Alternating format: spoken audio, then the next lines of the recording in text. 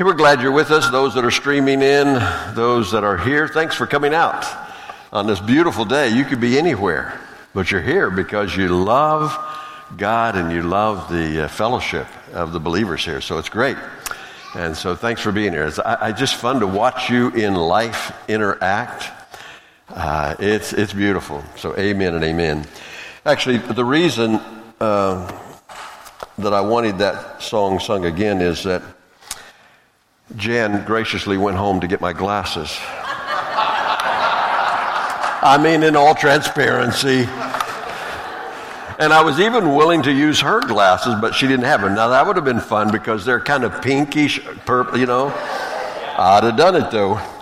All right. Well, we've been looking at this marvelous passage of Scripture. By the way, it's great to have our pastor back, Pastor Aaron. Amen.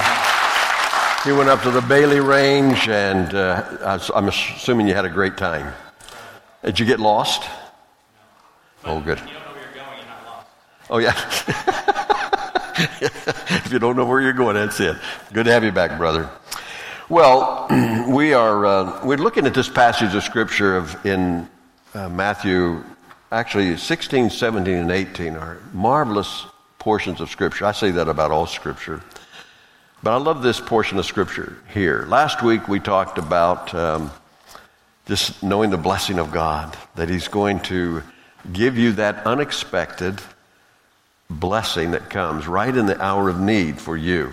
It's been fun to hear some of you talk about that this week and say, hey, I want to tell you where I found my gold that God provided for me in such a gracious, wonderful way. I love that. Jesus has also been talking, as we see in Matthew 16, he's been talking about that he's going to build his church. And in building his church, the gates of hell shall not prevail against it. And he says the centerpiece of all that he's going to be doing is his own death, his own burial, his own resurrection. And we see that the Lord has to rebuke Peter because Peter got it all wrong. We can do that sometimes, can't we? What we have this morning then, as we transition into this 18th chapter, we really have the opportunity to sit in the classroom of life with Jesus. He's going to be our teacher today. Just think it, if you would, in my own memory as I was thinking about this, the number of times that I got to ride along in the car with my grandfather and my father. And I was not part of the conversation. I was just listening. And they were talking because we're both in the upper echelon of the management in the coal fields. And I was listening to them talk about life and how they handled certain situations and how they faced difficulty. And I just listened. And I didn't realize it until years later that really what I was blessed with was sitting in the council of wise men and learning about life.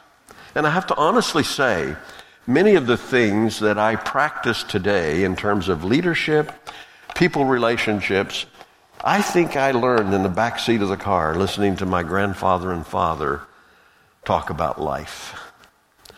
And what a blessing that is. And here we get to sit in on a conversation that's going on between Jesus and his disciples. And he's teaching them some things about life. And we can learn. I hope that there are 4 things that we learn today. I hope we learned that there's an attitude to be avoided. I hope that we learn that there is a spirit to be developed. I hope we learn that there is a warning that should be heeded. And I hope we learn that there is a lifestyle that should be practiced. It's an embracing, it's a compassion. We'll see all 4 of these things in the passage. But first of all, let's read the passage now that I can. We're reading from God's Word, Matthew chapter 18, verse 1. At that time, the disciples came to Jesus and said, "Who then is the greatest in the kingdom of heaven?" And he called a child to himself and set him before them. And he said, "Truly I say to you, unless you are converted and become like children, you will not enter the kingdom of heaven. Whoever then humbles himself as this child, he is the greatest in the kingdom of heaven.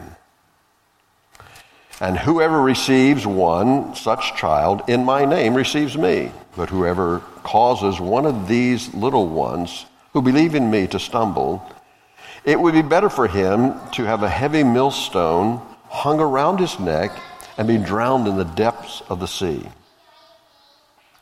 Woe to the world because of its stumbling blocks. For it is inevitable that stumbling blocks come, but woe to that man through whom the stumbling block comes.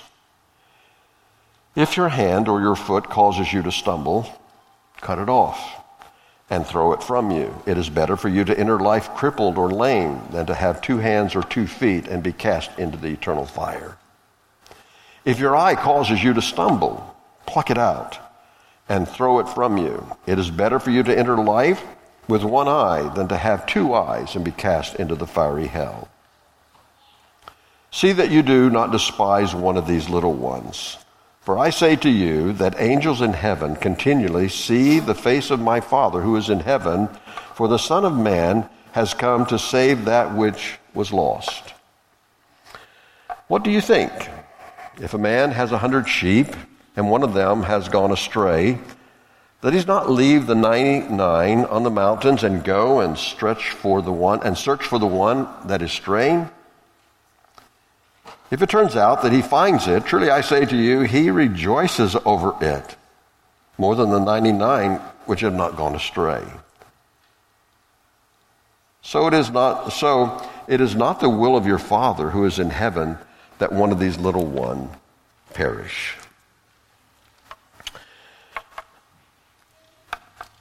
Amazing passage of Scripture. It deals with a number of subjects, some of which we won't be able to touch upon, but certainly we have the concept in here of guardian angels, the subject in and of itself. Do you have a guardian angel? Do I? We see the concept of hell, eternal fire, that is talked about here. This is Jesus who is speaking about both of these subjects, that is giving us information in regards to that. But we don't have time to cover all of that. I do want you to know that I recognize that and I yield to that. But at the time, I want to look at these 4 points that I gave to you. One is an attitude to be avoided. And this is the attitude of arrogance or the absence of humility. This is an amazing question that the disciples are asking Jesus. And it's shocking that they're asking this question at this point in the life of Jesus. This is not the first time this issue has been raised. We see in Mark chapter 10 that 2 sons of Zebedee wanted to know, can we sit at your right or your left hand?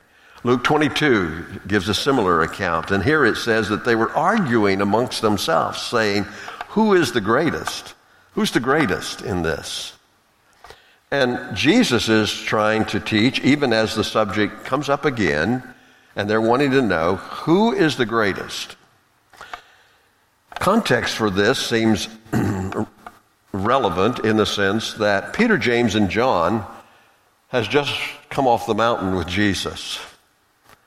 And so there would be an obvious question that's raised there. Does Peter, James, and John have the one-ups on me? Are they more important to Jesus than we are? Are they taking advantage of a situation? Maybe we better get in here and let it be known that we just want to know who's the greatest. We do know that they did not have a keen awareness of their own significance and who they really are, because we see in John chapter 13, when they went into the upper room with Jesus and all the disciples, no one washed the feet.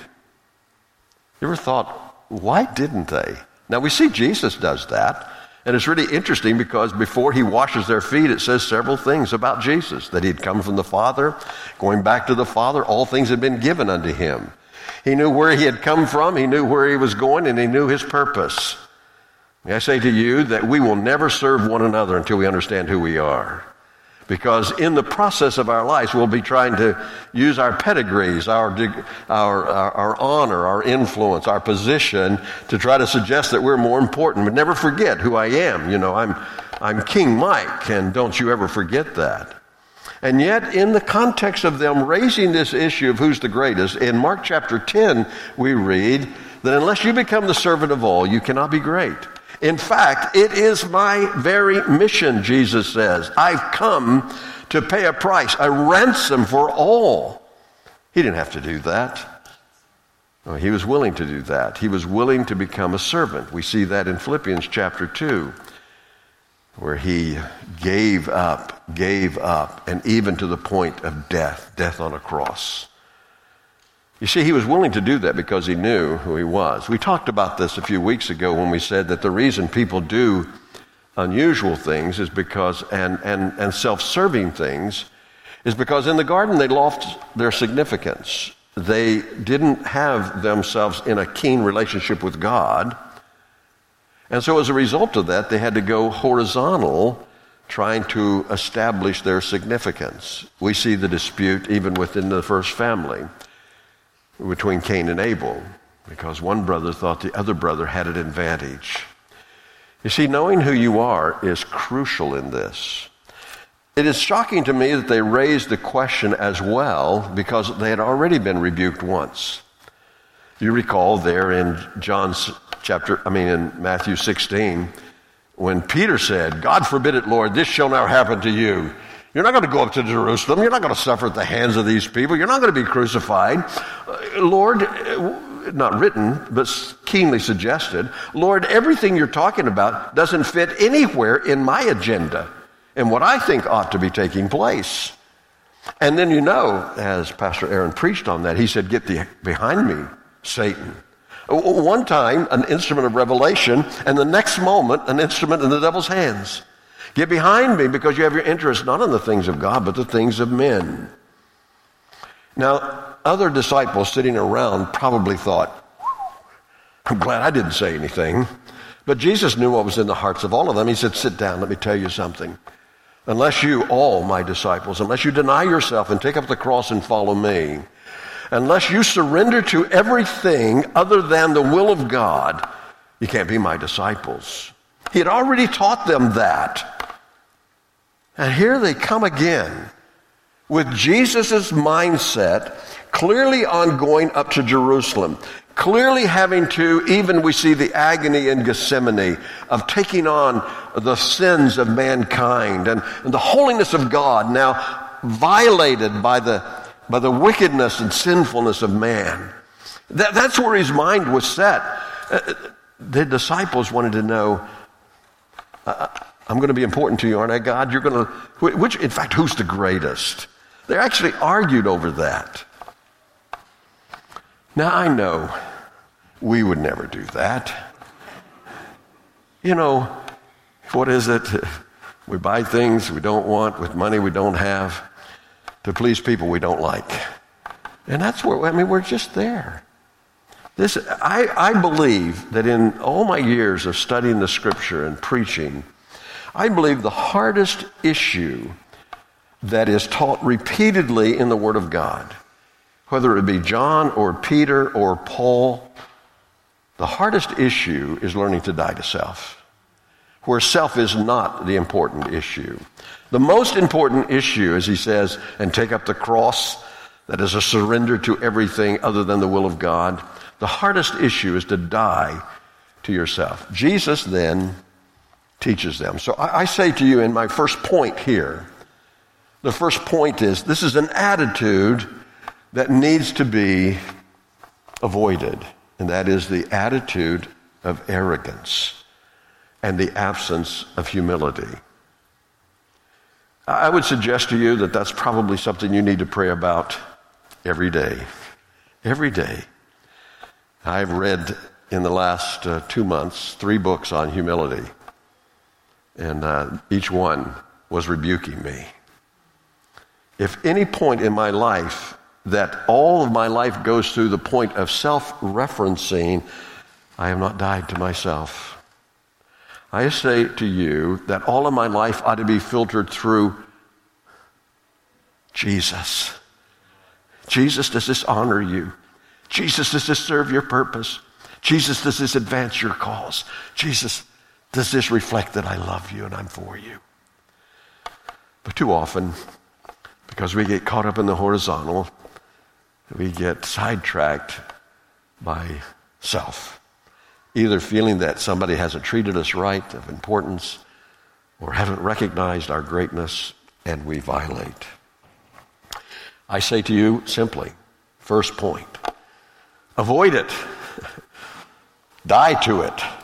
Purpose to say every day, you know who you are. Father God, good morning, I love you. You're God, and this is your servant reporting. What is it you have for me today? The second point that I see here is what he does with his child. This child that he randomly picks from the audience there and says, now they were asking the question, who's the greatest? And he's now telling them that what makes you great is humility. And he says that right here. He talks about this child. Now there's some danger in this. If we look at the passage, the suggestion might be that a child is sinless. That's not the case. It may be that they have not acted upon all of their capacities, but we see in, for example, Psalm 51, that all of us are conceived into sin. But we will say, in terms of a child, that there are characteristics of that child that reflect the humility of that child. They have to learn to be arrogant. They have to, they're not persuaded by pedigree. They're not persuaded by degrees and honor. Those things mean nothing to them. Now, I'm not saying that they're completely selfless, and I don't think Jesus is saying that. He's just trying to use an illustration here to say, here's a spirit that you ought to have within you. You ought to have a spirit of a child. So I've been reflecting on that for a while. And I'm thinking, well, what is there in a child that they have not yet learned, as we do as adults, that make us so self-centered? What are the characteristics of the child that are manifested by humility?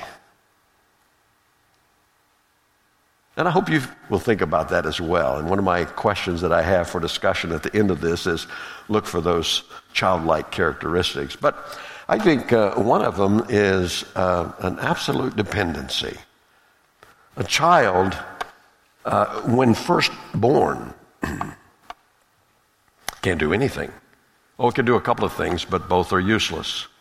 And they do it well. But they don't even know how to prepare formulas. They don't know how to put that, get up next to mama's breast. They don't know any of those things. They are desperately dependent upon their welfare for another benevolent soul to care for them.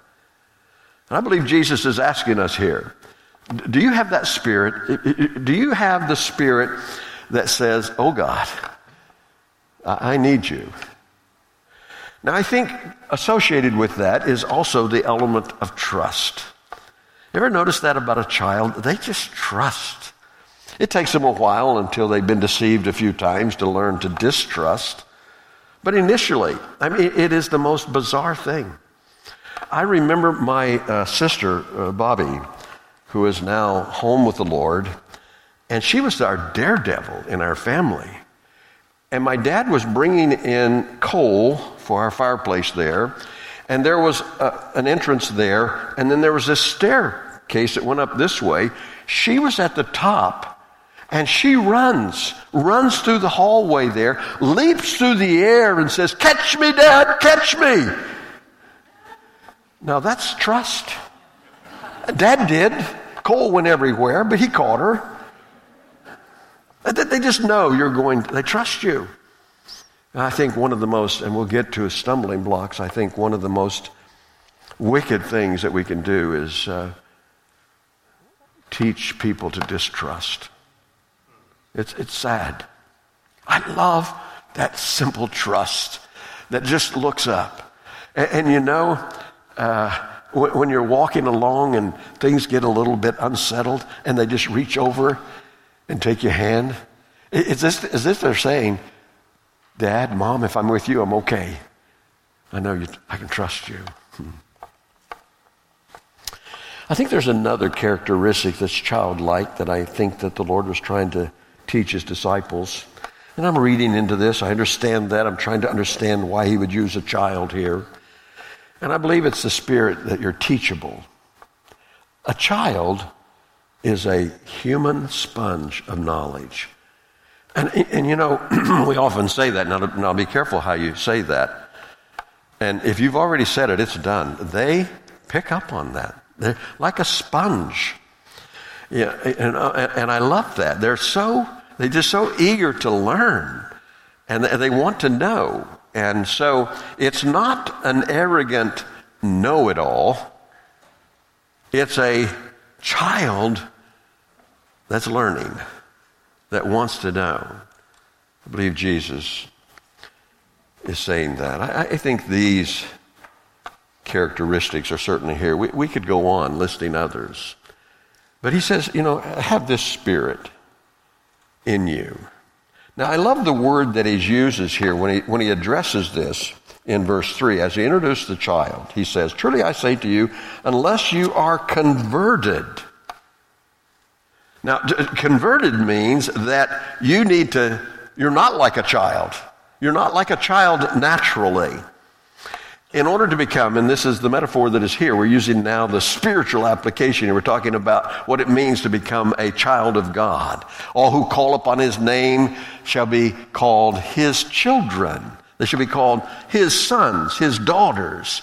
It is a conversion that takes place. It's a transformation that comes about.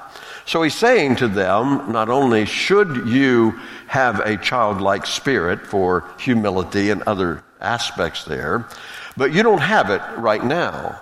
And that's what he would be saying to us, that there has to be some change that's going to come about in your life, some conversion experience. And of course, that's where we come to recognize, Lord, I'm not what I should be. I'm not what I could be, and I can't be any of that without you, Lord. And I confess to you that I'm a sinner. I confess to you that I do not measure up. I desperately need you, and would you please, by your grace and mercy, transform this heart, this life. You got to be converted. That's the first thing he says, you got to be converted. You got to be changed. I'm so glad that to take that phrase I was just using, I know I'm not all I could be or should be, but I want to tell you something, friends. I'm so thankful by the power of God, I'm not what I used to be. And I hope next year when I'm around, if I am, don't cry for me, because I'll be home and I'll be free. But I hope if I am around, I hope I can say I've learned so much more about my God. And I hope every day, in fact, that I believe is the formula for eternity. He says that not only should you avoid arrogance, but you should develop a childlike spirit of humility. Let God teach us of his gentleness, of his lowliness, of his kindness, and let us learn in that process. He says that if you do this, you receive me. In other words, what I'm telling you is true of my heart. This is my nature. This is who I am. And he says here, but if you cause one of these little ones who believes in me to stumble. Now, this is the third point that we're making here. This third point talks about being a stumbling block. And he takes some drastic illustration here to say what we should do rather than be a stumbling block. It's sobering. We'll look at that in just a moment. But right now, and he says specifically this child. And I believe again that he's not talking about that particular child at that moment. He's driven it far beyond that. Now he's trying to talk to us about any new believer in Christ. You cause that one to stumble in some way. Sometimes we see it, and a new believer is so excited about life, and they're dancing in the Spirit, they're rejoicing in the goodness of God, and you say, hey, tone it down, man. You got to be mature about this. Learn to be sophisticated like we are. Learn to sit on your hands. Learn to keep your mouth shut, man. Just sit in church. Quiet and stoic. Stifling, stumbling their spirit. You know something? I love the days in my life when I encounter God that the joy of the Lord is so full and overflowing, I can't express it with my lips. I can't shout it out with my voice, so my feet start dancing. Now, it's not a pretty sight, but I do it because I think that we cause people to stumble and to miss the joy of the Lord, that he paid a full price that we might have it. I think there's other ways we can cause a child to stumble. We can tell them that, you know something, I've observed you for a period of time, and I'm fairly confident you're never going to change. You're cursed with this for the rest of your life. That's a lie right out of the pit of hell. And don't you believe that. Don't you stumble over that. Because I stand here, and you sit there where you are, and you listen where you are, and you know that God has the power to change. And you lock people into their past. I want to tell you that when Jesus Christ came out of the grave in resurrection power, he overcame all sin. No sin greater than my God. Amen? Don't you tell these young children that they can't change. They're already locked into enough lies that have been told to them. This is the way you are. You're a stupid kid. You can't read. You're not coordinated. You're not like your brother. Listen, I don't want to be like my brother. I don't want to be like whomever is coordinator. I want to be like Jesus. And I can be that. And every one of you sitting here and listening in, you can be like Jesus. It's his goal for you. We'll sing that even at the very end. I think sometimes we say to young children, young believers in Christ, you sin too great this time. God will never forgive you. And we've lost the message of Jesus when he said to Peter, when Peter said, Lord, how often shall I forgive my brother? 7 times? And the Lord said, oh no, Peter. You haven't even touched the grace that I have. 70 times 7. If you confess your sins, he's faithful and just to forgive. It's not license to sin. But in the reverse of that, we cannot find ourselves in a place of condemnation because we do sin and we have no avenue of restoration. Listen, the good news of the gospel is that not only does it save, but it keeps on saving.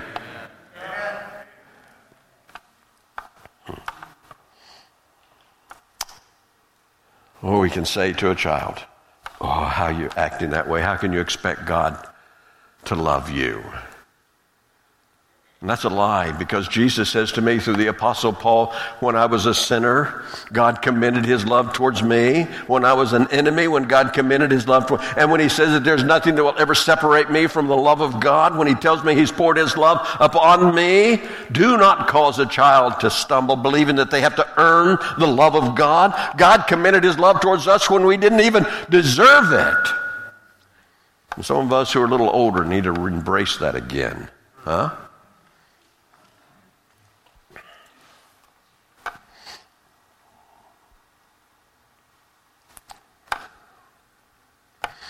I hate to see a child that has lost hope. I've seen eyes of children that have no hope.